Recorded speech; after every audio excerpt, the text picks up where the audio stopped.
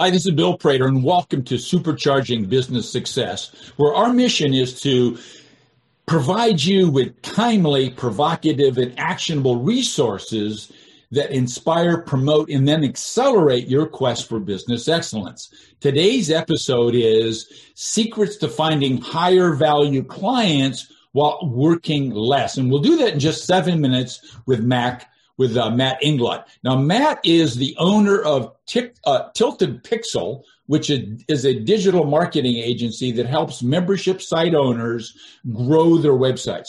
Matt also has run Tilted Pixel for over 15 years and has transformed his business several times to build something that allowed him to live the life he loves and to find the client that he loves working for. He's also the founder of freelancetransformation.com, which is where you can get lots of advice on building a better client-based business, and it includes over 170 interviews with successfully agency owners and successful freelancers. Matt, it is great to have you here with us today, sir. Thanks so much for having me here, Bill. Okay, good. So you know our format. It's 7 questions in 7 minutes. And the first one is, Matt, I think we know, but tell us, who's your ideal client?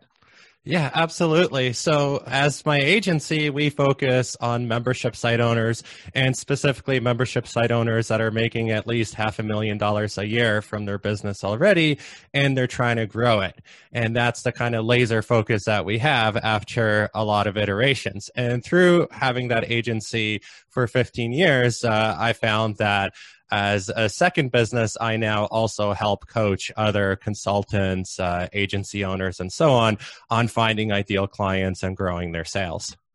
Okay, so which is what is maybe the single most crucial problem that these folks you just described have that you're able to help them solve? Yeah, so they're trying to find more clients, frankly. Right. And they're trying to find better clients. And oftentimes they just get stuck in this terrible position where they simultaneously feel overworked and yet somehow they're not making enough money. And if you've run a client-based business, then either you could relate to this or you could relate to this at some point in your business journey.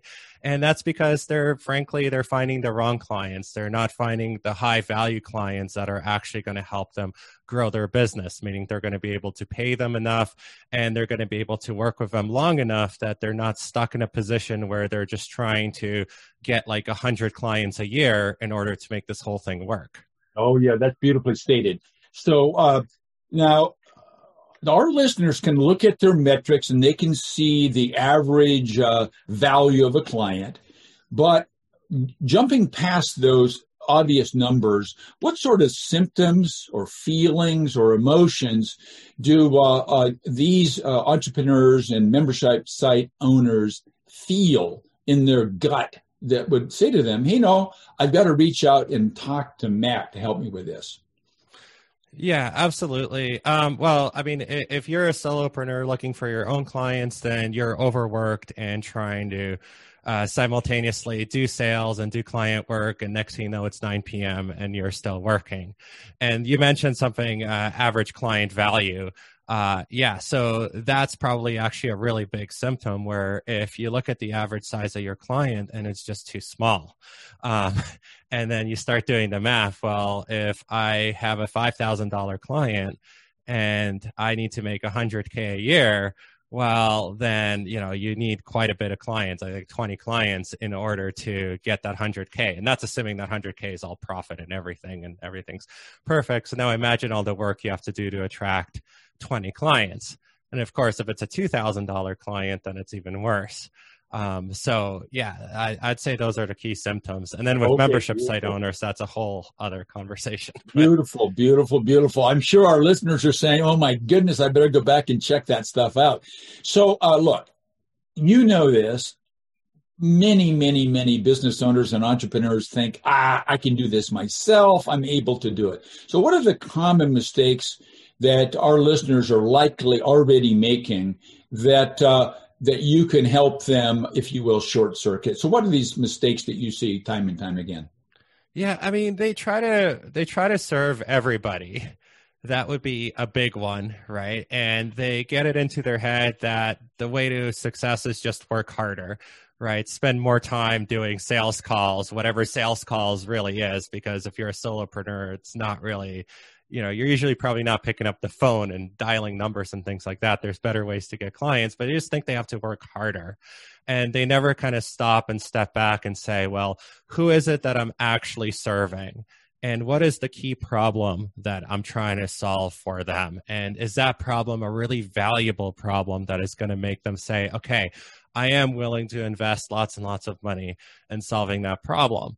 So usually it's an issue where, I mean, they haven't identified that problem in that first place, or they're targeting clients that they don't really need to solve that problem or can't afford to solve that problem.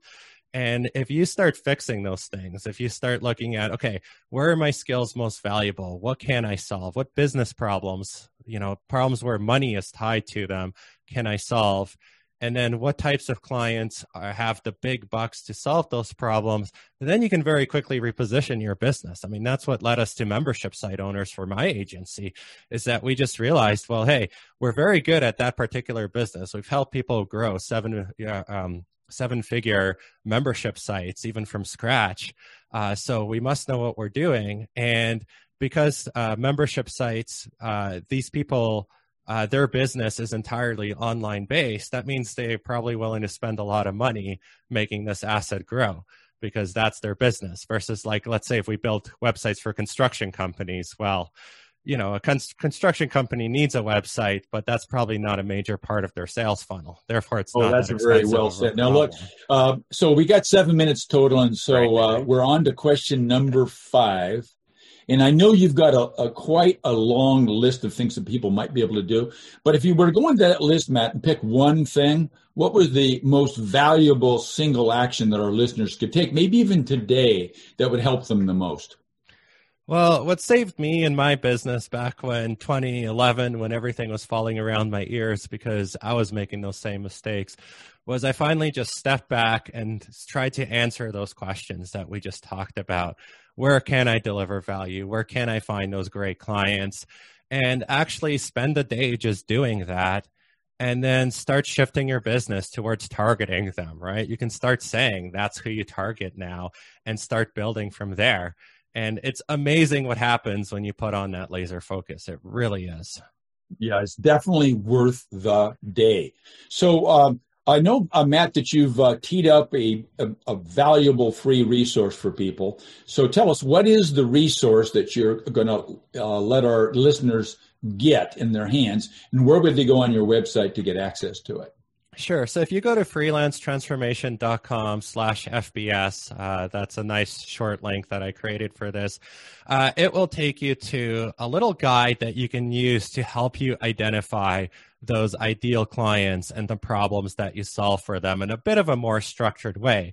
So when you're taking that day off and planning to do this, well, grab that and use that as a starting point to help you work through that. So, hey, Matt, look, I told you that I was going to have 7 questions in 7 minutes. I've asked you 6, so I don't have a 7th, actually. So what question were you hoping I would have asked you? And then what's the answer to that 7th question?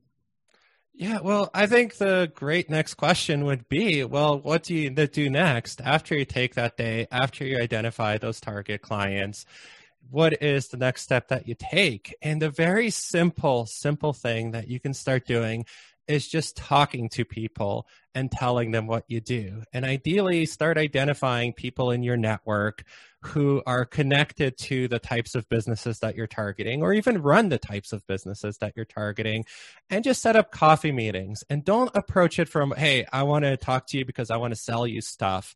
Right? You've just changed your positioning, or you're thinking about changing your position.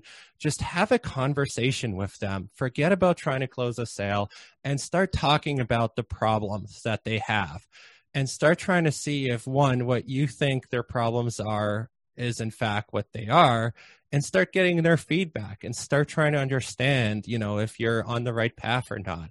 And the beautiful thing about these conversations is either you'll walk away with information, hey, you're not on the right track, or you start talking about their problem and suddenly their interest is piqued up and they're like, oh, okay, yes, please solve this for me. In which case, even though this was never going to be a sales meeting, boom, you've walked away with a client. And this has happened to me and my students over and over and over again.